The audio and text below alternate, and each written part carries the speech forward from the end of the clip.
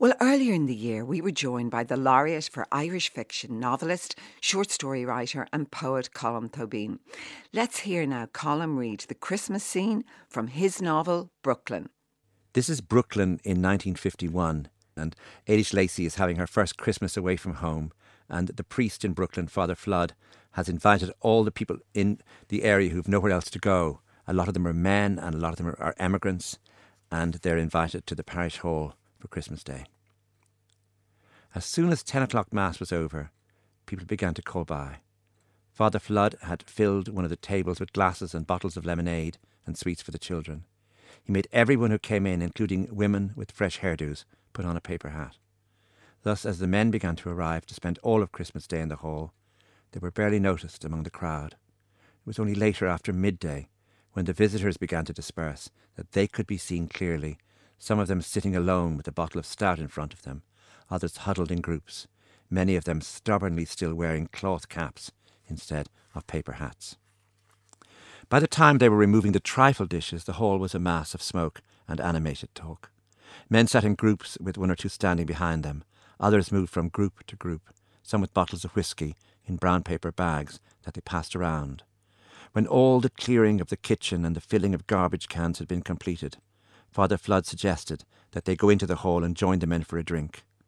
Some visitors had arrived, including a few women, and Eilish thought as she sat down with a glass of sherry in her hand that it could have been a parish hall anywhere in Ireland on the night of a concert or a wedding, when the young people were all elsewhere, dancing or standing at the bar. After a while, Eilish noticed that two men had taken out fiddles and another a small accordion. They'd found a corner and were playing as a few others stood around and listened. After a while, Father Flood clapped his hands and called for silence, but it took a few minutes before he could get everyone's attention. "I don't want to interrupt the proceedings," he said, "but we'd like to thank a nice girl from Enniscorthy and two nice women from Arklow for their hard day's work." There was a round of applause. As a way of thanking them, there's one great singer in this hall, and we're delighted to see him this year again. He pointed to the man whom Eilish had earlier mistaken for her father. He was sitting away from Eilish and Father Flood, but he stood up when his name was called and walked quietly towards them. He stood with his back to the wall so that everyone could see him. The man's voice was loud and strong and nasal. The Irish he sang in, she thought, must be Connemara Irish, because she remembered one teacher from Galway in the Mercy Convent who had that accent. He pronounced each word carefully and slowly, building up a wildness, a ferocity in the way he treated the melody. It was only when he came to the chorus, however, that she understood the words, and he glanced at her proudly, almost possessively, as he sang these lines. All the people in the hall watched him silently. There were 5 or 6 verses. He sang the words out with pure innocence and charm, so that at times when he closed his eyes, leaning his large frame against the wall, he did not seem like an old man at all. The strength of his voice and the confidence of his performance had taken over. As the night wore on, some of the men fell asleep or had to be helped to the toilet. The two Miss Murphys made pots of tea, and there was Christmas cake. Once the singing ended, some of the men found their coats and came up to thank Father Flood and the Miss Murphys and Eilish, wishing them a happy Christmas before setting out into the night. Eilish shook hands with the two Miss Murphys and with Father Flood before she set out to walk through the dark, empty streets of Brooklyn. She would, she thought, go straight to her room and avoid the kitchen.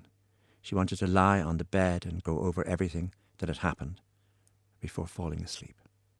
Let's hear again now from the laureate for Irish fiction, Colm Tóibín, as he reads a scene from Dickens' A Christmas Carol.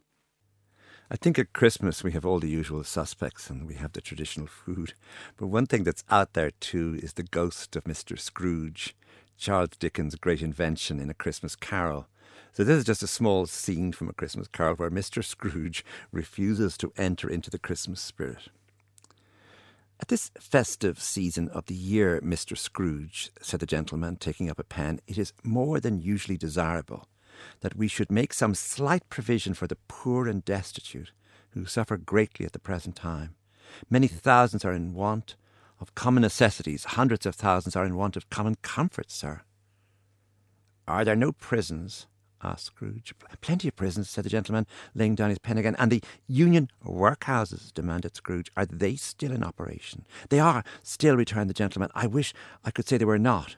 The treadmill and the poor law are in full vigour then, said Scrooge. Both very busy, sir. Oh, I was afraid from what you said at first that something had occurred to stop them in their useful course, said Scrooge. I'm very glad to hear it. Under the impression that they scarcely furnish Christian cheer of mind or body to the multitude, returned the gentleman, a few of us are endeavouring to raise a fund to buy the poor some meat and drink and means of warmth. We choose this time because it is a time of all others, when want is keenly felt and abundance rejoices.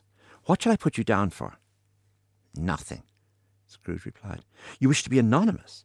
I wish to be left alone, said Scrooge. Since you ask me what I wish, gentlemen, that is my answer. I don't make merry myself at Christmas, and I can't afford to make idle people merry. I help to support the establishments I have mentioned. They cost enough, and those who are badly off must go there. Many can't go there, and many would rather die. If they would rather die, said Scrooge, then they'd better do it, and decrease the surplus population. Besides, excuse me, I don't know that. But you might know it, observed the gentleman. It is not my business, Scrooge returned. It's enough for a man to understand his own business, and not to interfere with other people's. Mine occupies me constantly. Good afternoon, gentlemen. Seeing clearly that it would be useless to pursue their point, the gentleman withdrew. Scrooge resumed his labours with an improved opinion of himself, and in a more facetious temper than was usual with him.